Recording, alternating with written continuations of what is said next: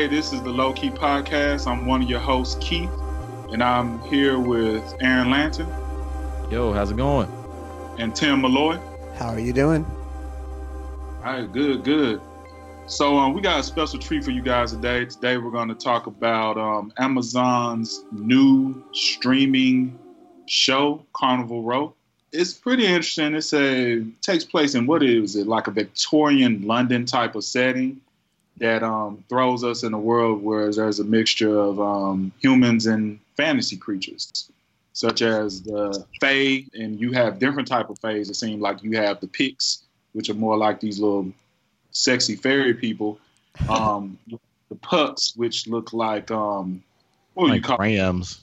Like a fawn or something like that, or whatever. And I also noticed that there was some centaurs running around, but they ain't really get no playtime, so there was that. And I don't know. I mean, from what we got from what I got from the story, it deals a lot with it's an allegory for racism and Slavery. A little bit. I feel like they're gonna throw in some little bit of. I'm not gonna say that because that's big spoiler, but I know you guys only watched a couple of episodes. Why I went on and went through all of them, so like a trooper. So what did y'all think from the 2 episodes that y'all did watch before I spoil it for everybody? So I got through 3, just to be clear. 3 and 3 is where it really picks up, where you start to see the background between Vignette and is it Rycroft or? They call him Philo. Well, that's true. Yeah, they call him by his last name. Between Orlando Bloom's character and Cara Delevingne's character. Look at Aaron knowing the first name of Mr. Philostrade. Very impressive. Very impressive that you knew the first name of Mr. Philo. That was, very clutch. I'd like to thank IMDb for that. However, but no, it was. I'll just say, there are a lot of things about the show that really were impressive. And what was so funny is, as you described it, Keith, you kind of say Victorian setting and so on and so forth. Whatever world we're in, they mention it as the 7th century. And there's a lot of, early on in the world building, mention that humans, as a civilization, however you want to put it, are much younger than the Fae and other known species of this world. Although the humans have definitely gone into use their pursuits in, building weapons of war. They've also built a better train than we have today that runs through the whole city, which is pretty cool. Shout out to New York. Yeah, but it's like I was really impressed with the world building. I thought they did a really great job there, and it feels very much like a Victorian setting, something that's familiar, but somehow very, very different. Yeah. Also like that it have an element of like a whodunit type of thing where you, throughout the story, they're trying to solve these murders that's happening, where there's been, I think at the beginning there was a few Fae that were being murdered. Right. And it went from that to like people being ripped apart by this creature. Mm-hmm.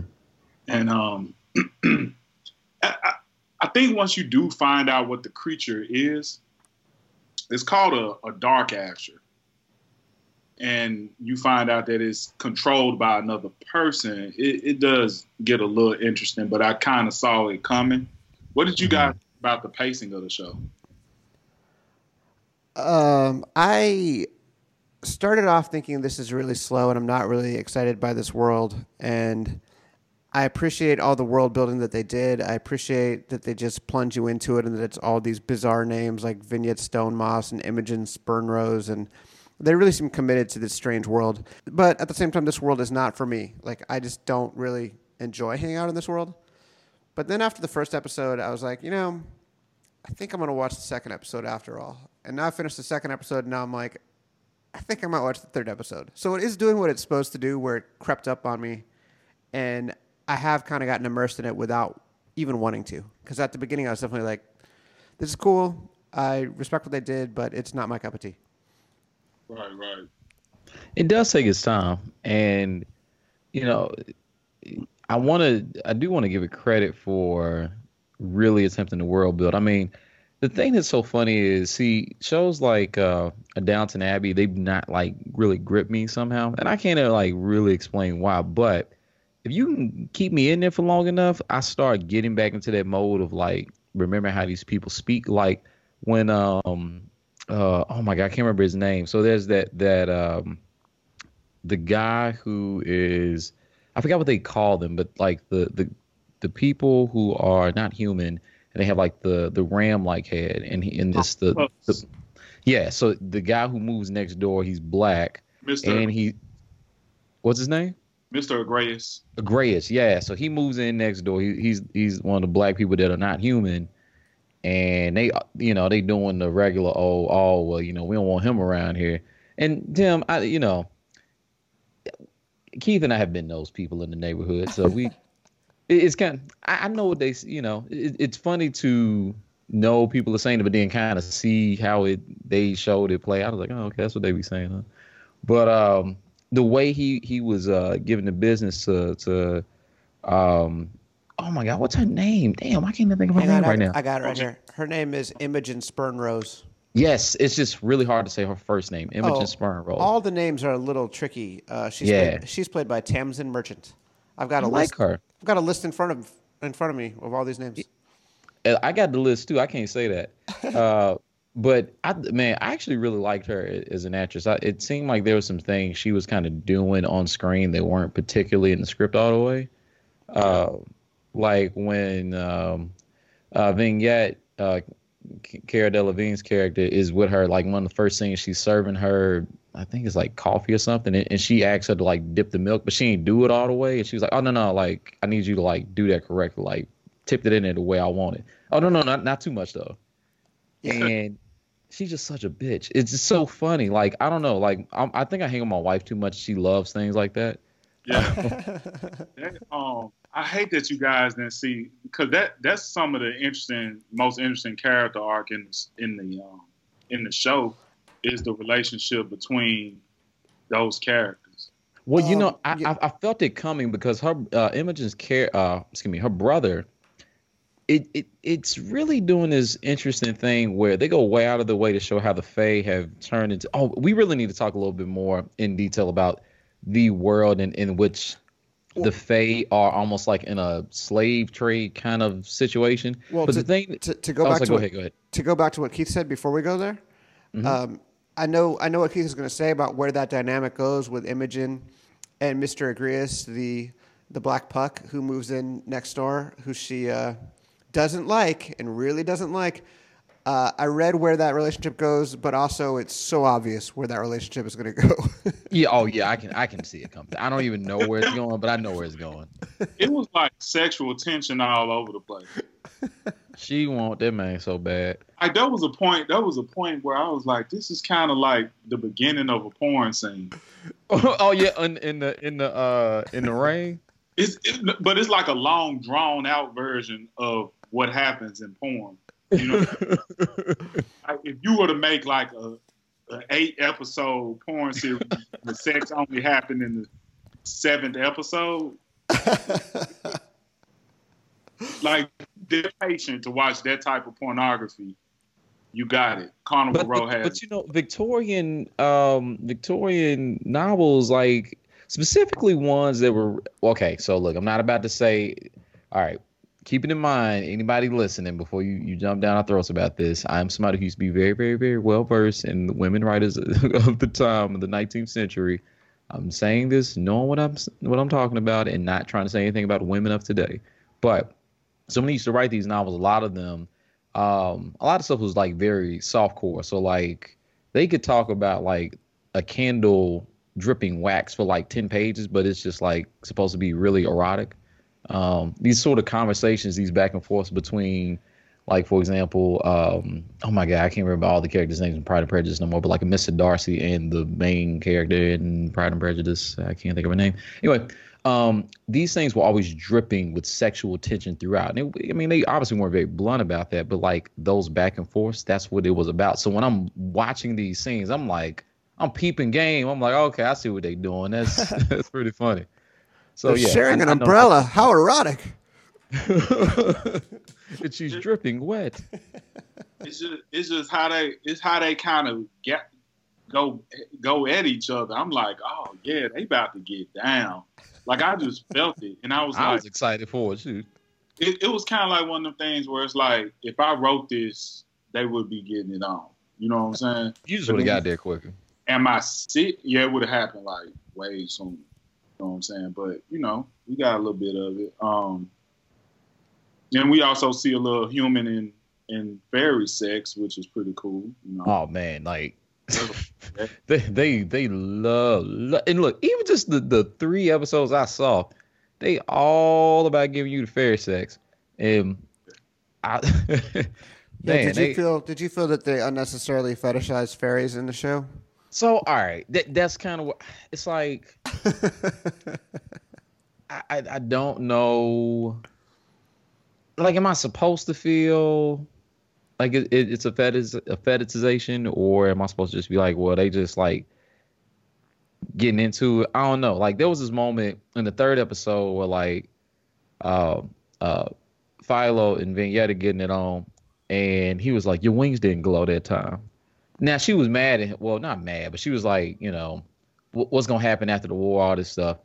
And she clearly wasn't as into it, and he asked her something about it. But they do take a moment, like, in the camera to, like, show that, like, he recognized that he was somebody different, and not, like, necessarily on some exotic whatever. Maybe it's like that. Maybe it's not. But did something like that there? I don't know.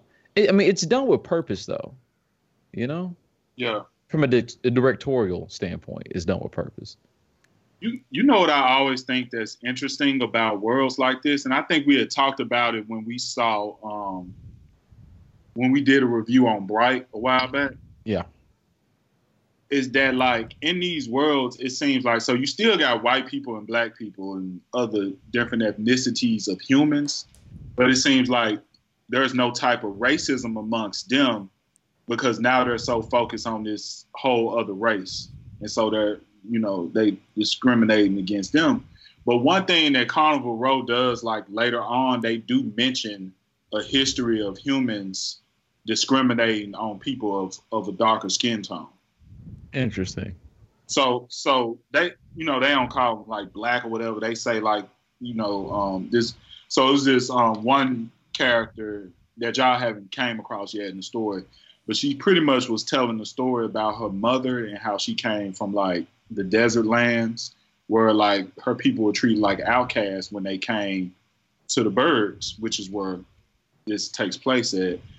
And she said that they were discriminated against because of the color of their skin. Gotcha. Okay. But then the whole concept was like, now that they're able to all live in harmony and they're no longer considered to be outcasts, could the same thing be said with the faith in the future? So with that in mind, look, can we start from the beginning for just a moment? You begin with the action, the fear, the kind of like just chaotic sense of like what the world is like. I kind of didn't get a good feel of like what was happening, and I still feel like I don't totally know. Like, so Vignette is taking people from whatever the fairy world is, and they're running from the pack, which I still don't know who those people are yet completely as of episode 3, but they're running from them. They're shooting a lot of them down. Well, so like that's what was interesting. So like these people were meant to kill the Fae, and she was trying to get a lot of them off of that land and then take them to these ships so that they could go to the Berg. The Berg, yeah. And, you know, a lot of this area, you know, has discrimination all throughout it. But the thing is, when you're Fae and you go to the Berg, you are somehow tagged to a human who owned your rights or something. Like it wasn't completely clear to me like what the rights of people were. So it was like you would go from like a war-torn place to just basically almost like being a slave or some sort of prostitute or doing some sort of job that wasn't gonna be great. And occasionally you have somebody like Agreus who would somehow rise up the ranks to have riches. They were more indentured servants than slaves because they had like a certain debt that they had to pay off. I don't know who decide what the debt is, but once it's paid off, then they're free from it. Because we find out later, I did see that, yeah. Yeah, because that's we find out later on that's how part of how Mr. Agreus made his riches. Okay. He hunted down Faye that did not complete their contracts. Okay. Oh wow.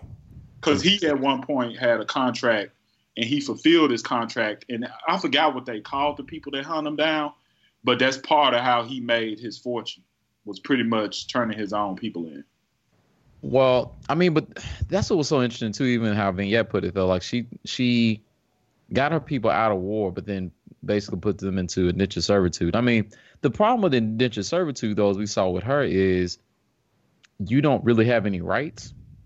Right. So if somebody ran up on you and tried to force themselves on you, like what's his face did, The brothers Master Spurn Rolls. But yeah, so like when he tried to force himself on her, I mean, she doesn't have any recourse, and he could say whatever, and people will believe him over her. Which, you know, I mean, it's just a precarious situation if someone who's a human wants to make your life miserable, and that's the thing I think for her was kind of disheartening. And just like, okay, was it just like a freak accident that boat got screwed up? I'm just asking this as a spoiler at this point. That felt like the opposite of plot armor. That felt like the plot needs something bad to happen, so it's going to happen. Here we go. Yeah, so that she can be shipwrecked and be the only person to survive. So yeah, that was interesting. I mean, okay, honestly, the only person to survive thing felt unnecessary. I didn't know why that happened. Like, why couldn't like 10 people survive? Like, well, how was it going to change her story? Yeah, there were a couple things in the first like 15 minutes of the show that made me mad. And the first was she saves that woman by stopping the like pig dog or whatever that's chasing them. And it's like, that's like a save the cat classic thing where like, you're going to like this protagonist because they're going to do something heroic in the first like 5 seconds. And then you also see him, you see Rycroft, or Philo, as we're calling him because we're friends. We see Philo like break up that bad thing with the cops who are harassing that girl. And then you see her like being the only survivor on the ship. Just all these like little plotty things that felt a little. As long as we're going to spend this much time building this world, I felt like they could have given us a little more time to get to know these characters, and let us decide if we like them. Yeah, don't show them as being good guys off the wham. Also, I mean that took some hella strength, by the way. Like, okay, if you're gonna have a Fae, in the first 2 minutes, you're gonna show me a Fae taking out, I don't know what kind of dog. It wasn't a dog. It was like it's a dog pig. No, but you know, those things were humans, though. Remember? I mean, but okay. So that's the thing. I didn't. All right, you got to keep in mind. Like, I saw the 3rd episode. I didn't know that was a werewolf. I mean, was it a werewolf? Because they had been changed and humans were running them around with them. Oh, they were in chains. Okay, so they must was something different. They was something different. That's what I'm saying. Like, it wasn't a werewolf. Those were ROUSs. Those were rodents of unusual size. Thanks, everybody. Yeah. But the thing is, that was look, even if it was a wolf and she like took a chain and like broke a wolf's neck, that's not like some regular old strength. I'm assuming Faye at this point like got like some slick, you know, just some above human strength. And then like at least in 2 episodes after that, I didn't see any of that. I was like, oh, okay, well, I mean, was that like a fluke or like what happened there? Adrenaline. I mean, but she ripped its throat off like with a chain. Like it was a lot of strength, man. So I was like, oh, not only can they fly, also, hey man, if I can fly, right? There was just some stuff that happened in the beginning. I was kind of like, am I just like missing something? Like, is it like limited flight? Like, do they need to be flying high? Because that would let them shoot you easy. I don't know. It was just weird shit happening. But Oh yeah, on that part, I don't know why they weren't flying, but I know that they don't fly in the birds. It's illegal to fly. well, yeah, the bird is. But I'm talking when it's talking about they trying to like knock your ass off and you in trees. How the fuck they gonna shoot you? I mean, some of them could shoot you through trees, sure. But then like even when they got out to the cliff area, I'm thinking, all right, it make more sense to like fly low than it does high. Yeah. Whatever. All right, I'm not doing a bunch of judging here, like scene by scene on this, but like some of that did seem kind of flimsy at the beginning. I'm sure that they're smart enough and they've thought of all this that they will go back and justify it at some point. I'm just saying that it like made a poor first impression on me. But again, it's grown on me. I'm probably going to keep watching it despite myself. Yeah, the world does grow on you a little bit, and it still has its own mysteries. Like even the religion is kind of strange, but kind of familiar at the same time. So you eventually find out that Philo grew up in an orphanage, right? Okay. And so at one point in time, he goes to the orphanage because the headmaster is murdered by the Dark Asher. When he's there, did he know that, or he learned this later? Do we know that he was murdered by the Dark Asher, or did he know? Are you saying that Philo, that the Dark Asher killed the headmaster while he was a child? No. He kills him later on. So, okay. All right. I was like, what? All right, go ahead. One of the interesting things that you start to find out later on is that everybody that is murdered is connected to Philo. Oh. So there's a whole mystery behind that. But the reason why I was bringing up the orphanage is that they have like a hanging man throughout the orphanage. And I don't know if they show him any in the older episodes, and they keep talking about the martyr. So I guess this is like this world's Jesus Christ or something. But what's weird, it just looks strange that they have a statue of a man hanging from a noose. Ugh. And then I thought about it for a second. It made me think that in a way, if I wasn't familiar with Christianity, the image of a man crucified on the cross would be kind of alarming also, right? Of course it would. I mean, I had to think outside of myself to realize. Yeah. And I don't know if that was done on purpose or was it just me just thinking too hard? Because when you first see it, I'm like, is that an actual person hanging like from a noose? And people can pass it like. So with Keith, you just brought up something really interesting. I had to ask this question just like in a very broad way to Tim specifically though, being the white person on the podcast. Hot seat. Yeah. Do white people, when they see shows like this done in this way, with white people put in similar situations of indentured servitude, do they see themselves in any way in these characters in any way that's meaningful, do you think? Do they walk away and go, wow, that must have been something like what it was like to have a situation like that, and that somehow makes me more sympathetic to whatever? Okay, this is a complicated answer. Speaking for every single white person. Yes, thank you for that. I'm going to say, I think even if you're watching a movie where someone is of a different race or is a different gender or whatever, I think you're innately programmed to side with the person who's the prisoner as opposed to the jailer or whoever it is. I think like it's innately human when you're watching a story to side with the person who is the underdog, whoever it is. And I think hopefully, I don't know if I'm right about this, but I feel like from a storytelling standpoint, if you're watching 12 Years a Slave, you're siding with the slave rather than siding with the master, no matter what your ethnicity. And maybe you empathize in some ways with both in a way, and you're like, that guy looks like me, but would I be like that? I would be different. So yeah, the short answer is yes. I think that they definitely empathize with the indentured servant and things like that. I think you try to be like that person, and you're afraid that you're like the keeper of the servants. You feel you're afraid you're like Imogen. Yeah, you want to be Vignette because you want those eyebrows, but you're afraid you're Imogen, and then you kind of check yourself a little bit and think about, who am I actually?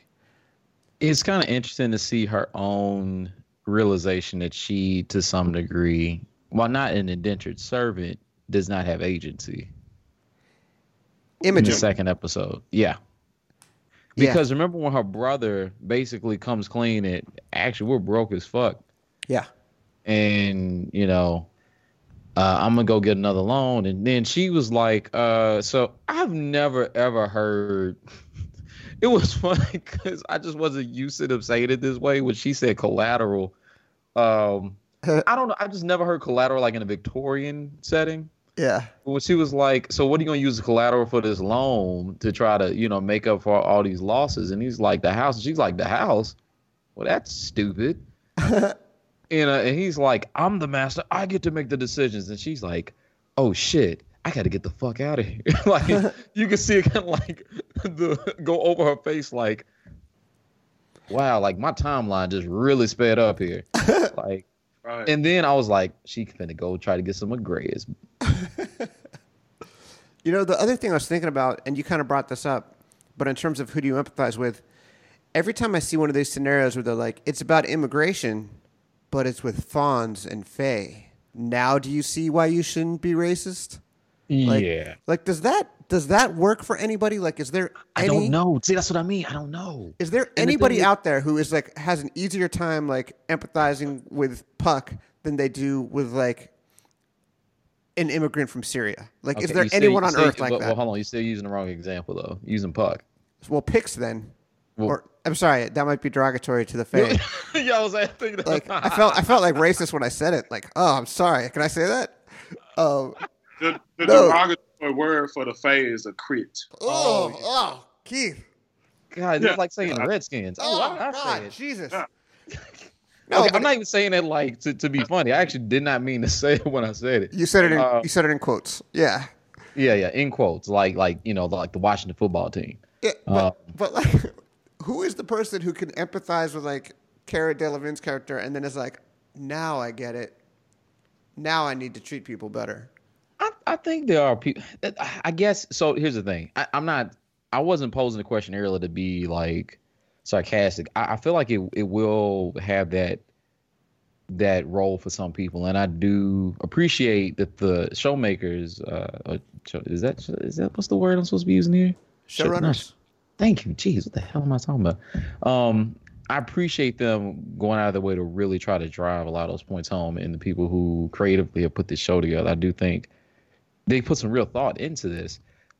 It was interesting to see the way, and I think it might just simply be a coincidence. I don't know when Carnival Row, like the origin of its script, but the sort of the immigration discussions and the politics around the show, while different, are very similar to what we're seeing today about the jobs and whose place it is and all this kind of shit that we're seeing in real life today.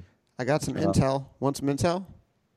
Let's go for it. So this is actually based on a film script by one of the creators, Travis Beecham, and he wrote a script back in 2005 that is pretty different from the show. There's some things that are the same, there's some things that are different, but it's very similar in terms of like making this parallel with immigration. Interesting. Like very similar. Like there's somebody who's actually giving a speech, a character who's the mayor's wife, who gives a speech that says, fully 1/3 of this city are fae and fawn and whatever. I might be getting the names of the things wrong. Sorry. But basically making the point that they're creatures from another land. And it just couldn't be more clear. Like London is, 1/3 Muslim and 1/3 da-da-da-da-da-da-da. Like it's a really obvious parallel. Yeah. And I mean, we're seeing some of that happen even today where, well, we're not going to go deep into this, but, Brexit is going on and they've had basically Boris Johnson has lost his majority. People are not happy with the state of affairs. They don't want Brexit, and they're deciding that they're not going to just simply go with that. I mean, maybe they want something similar, but they're not going to do it just based off immigration concerns and our town is getting run over and all this kind of crap. I do wonder politically where the show's going. I'm really curious about it, especially given that so the chancellor's wife kidnapped the son. That was fascinating. It kind of was predictable, but I was like, I mean, but her doing that was predictable, but I don't know where it's going. Oh, you don't understand why she did it. Right. Well, I already finished the show, so I know, but yeah. Feel free. I'm gonna watch the show. So it was an elaborate way to kind of cover up some stuff that she already did. Mm-hmm. And so you know how it's two different sides, right? One is more like the left and one more like the right. Okay. So her husband's rival, she actually had an affair with him. Oh, Lord. So she set it up to make it seem like the rival kidnapped the son. Of course. Saw that. And so they wound up taking him, beating him down, and then she actually poisons the guy because she come and give him water, but she poisons it. And then, you know, made it seem like, oh, he told us where the son is, right? So she pretty much just took him off the board. But also she wanted to keep, so it's a twofold thing, I feel. She wanted to keep her son from going to Carnival Row. Mm-hmm. So from him being kidnapped at Carnival Row, and also her telling her husband, like, look, we got to get him to, you know, focus on his studies, so on and so forth. Because, like, when she was younger, she was told by a psychic, whatever, this wizard lady. That lady who she had come there and cut up the bear. The red woman from Game of Thrones, Melisandre. Had pretty much told her that her son was going to grow to do great things. And so she's just trying to make sure everything goes into place to where they actually Okay. She pretty much just had this whole elaborate plan set up just for that. But she also, like, pretty much, I don't know. People try to make fortunes come true, always end up meeting misfortune themselves. Right. And they wind up not even being a part of it in the end. Yeah, exactly. But come true, you know, I guess. I don't know. It was, there's a lot of things I think this show does right. I was always thrown off a little bit by the pacing of it.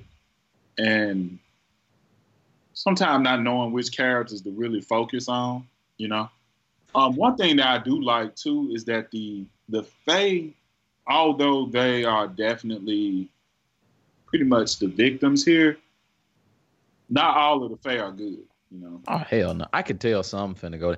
Hey, girl, what's her name? Piety, is that her name? Piety. The one who's in love with Vignette.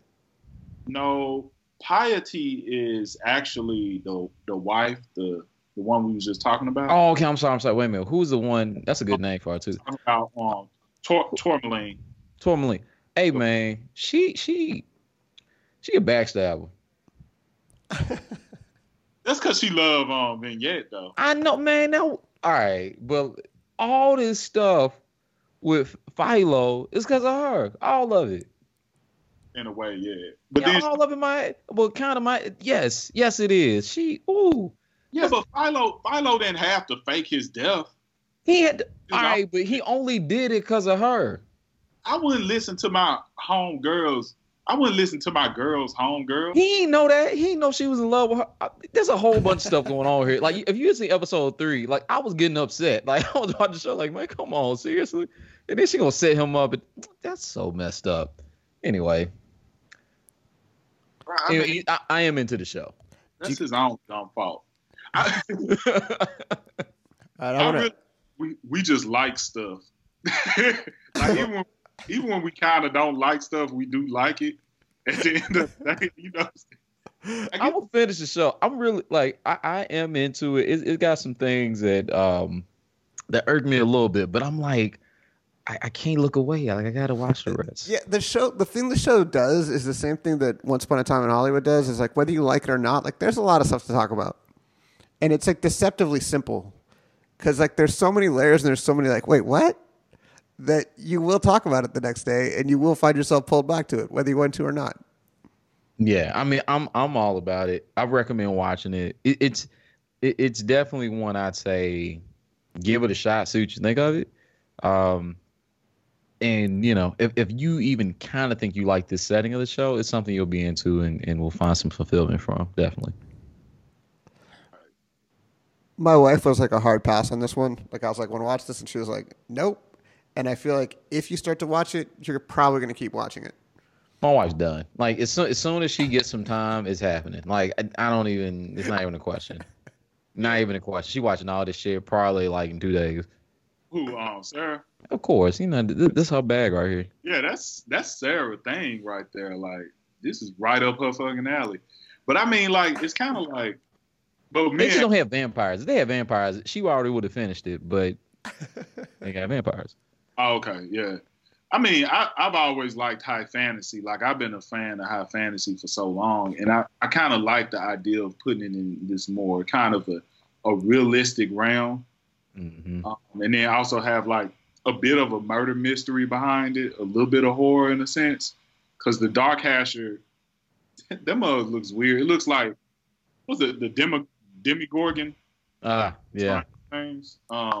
Yeah, they give you a little quick glimpse of it early, so I definitely want to see more. It looked like some off Hunter x Hunter though, this anime, but it definitely looks like a horse octopus. okay, that did not help my vision board. But so if you made it this far, thank you so much. We can probably could call it. Looks like a horse octopus. Probably should call the episode. Exactly. Looks like. But thank you for making it this far. If you got this far, you mean you enjoyed yourself, please share it with a friend. By it, I mean the pod and the show. Show's dope. Also, please check out Shoot This Now. Oh, Tim, by the way, I got a great premise for you, and I have a guest waiting on you for some episodes. So, all right, here's the deal with Shoot This Now. This is a podcast that I do with the Mrs. Deirdre. We're about to ramp it up in a big way. When we come back, it will be a much bigger and cooler show than it was before. So I want your friend, and I want your friend's idea, and we are all about it. all right, cool. I'll let my mom know. Yeah! So, yep. Oh, you have no clue how good these stories will be. So, with that in mind, we don't know what we're talking about next, but we will be back next Friday. Look out for us. We'll be there. Follow us also on Keith. One more time, the handle for the Instagram. The Instagram is the Low Key Pod. I always forget to add the D, so thank you for that. The Low Key Pod. Find us there, and we'll see y'all on the next one. Hey, whoa, one more thing. Oh. September is a huge birthday month. October is a huge birthday month. You don't know what to get people. You want some like cool, thoughtful gift that shows that you care, something original and different. You need to go to coffeeandnamaste.com. That's Keith's website. True. Check it out. You do need Coffee to and go Namaste. Perfect gifts. Perfect gifts. What do you bring people for Thanksgiving? You don't have to rush around Thanksgiving Day. Go to Coffee and Namaste now. You'll get it all sorted. Exactly. Appreciate the plug. See that right there. That should let people know that we need advertisers. Like, like how he did that. That was perfect. You know. Just give us some background music, whatever you need. Just give us like the materials you want, and we'll sell it for you. Gotcha. Yeah. I'm about to buy something now from my own damn self. That was good. I'm about to go on my site and buy something now. Just like I got a sale, you know what I mean? Oh man. All right. We'll holler at y'all on the next one.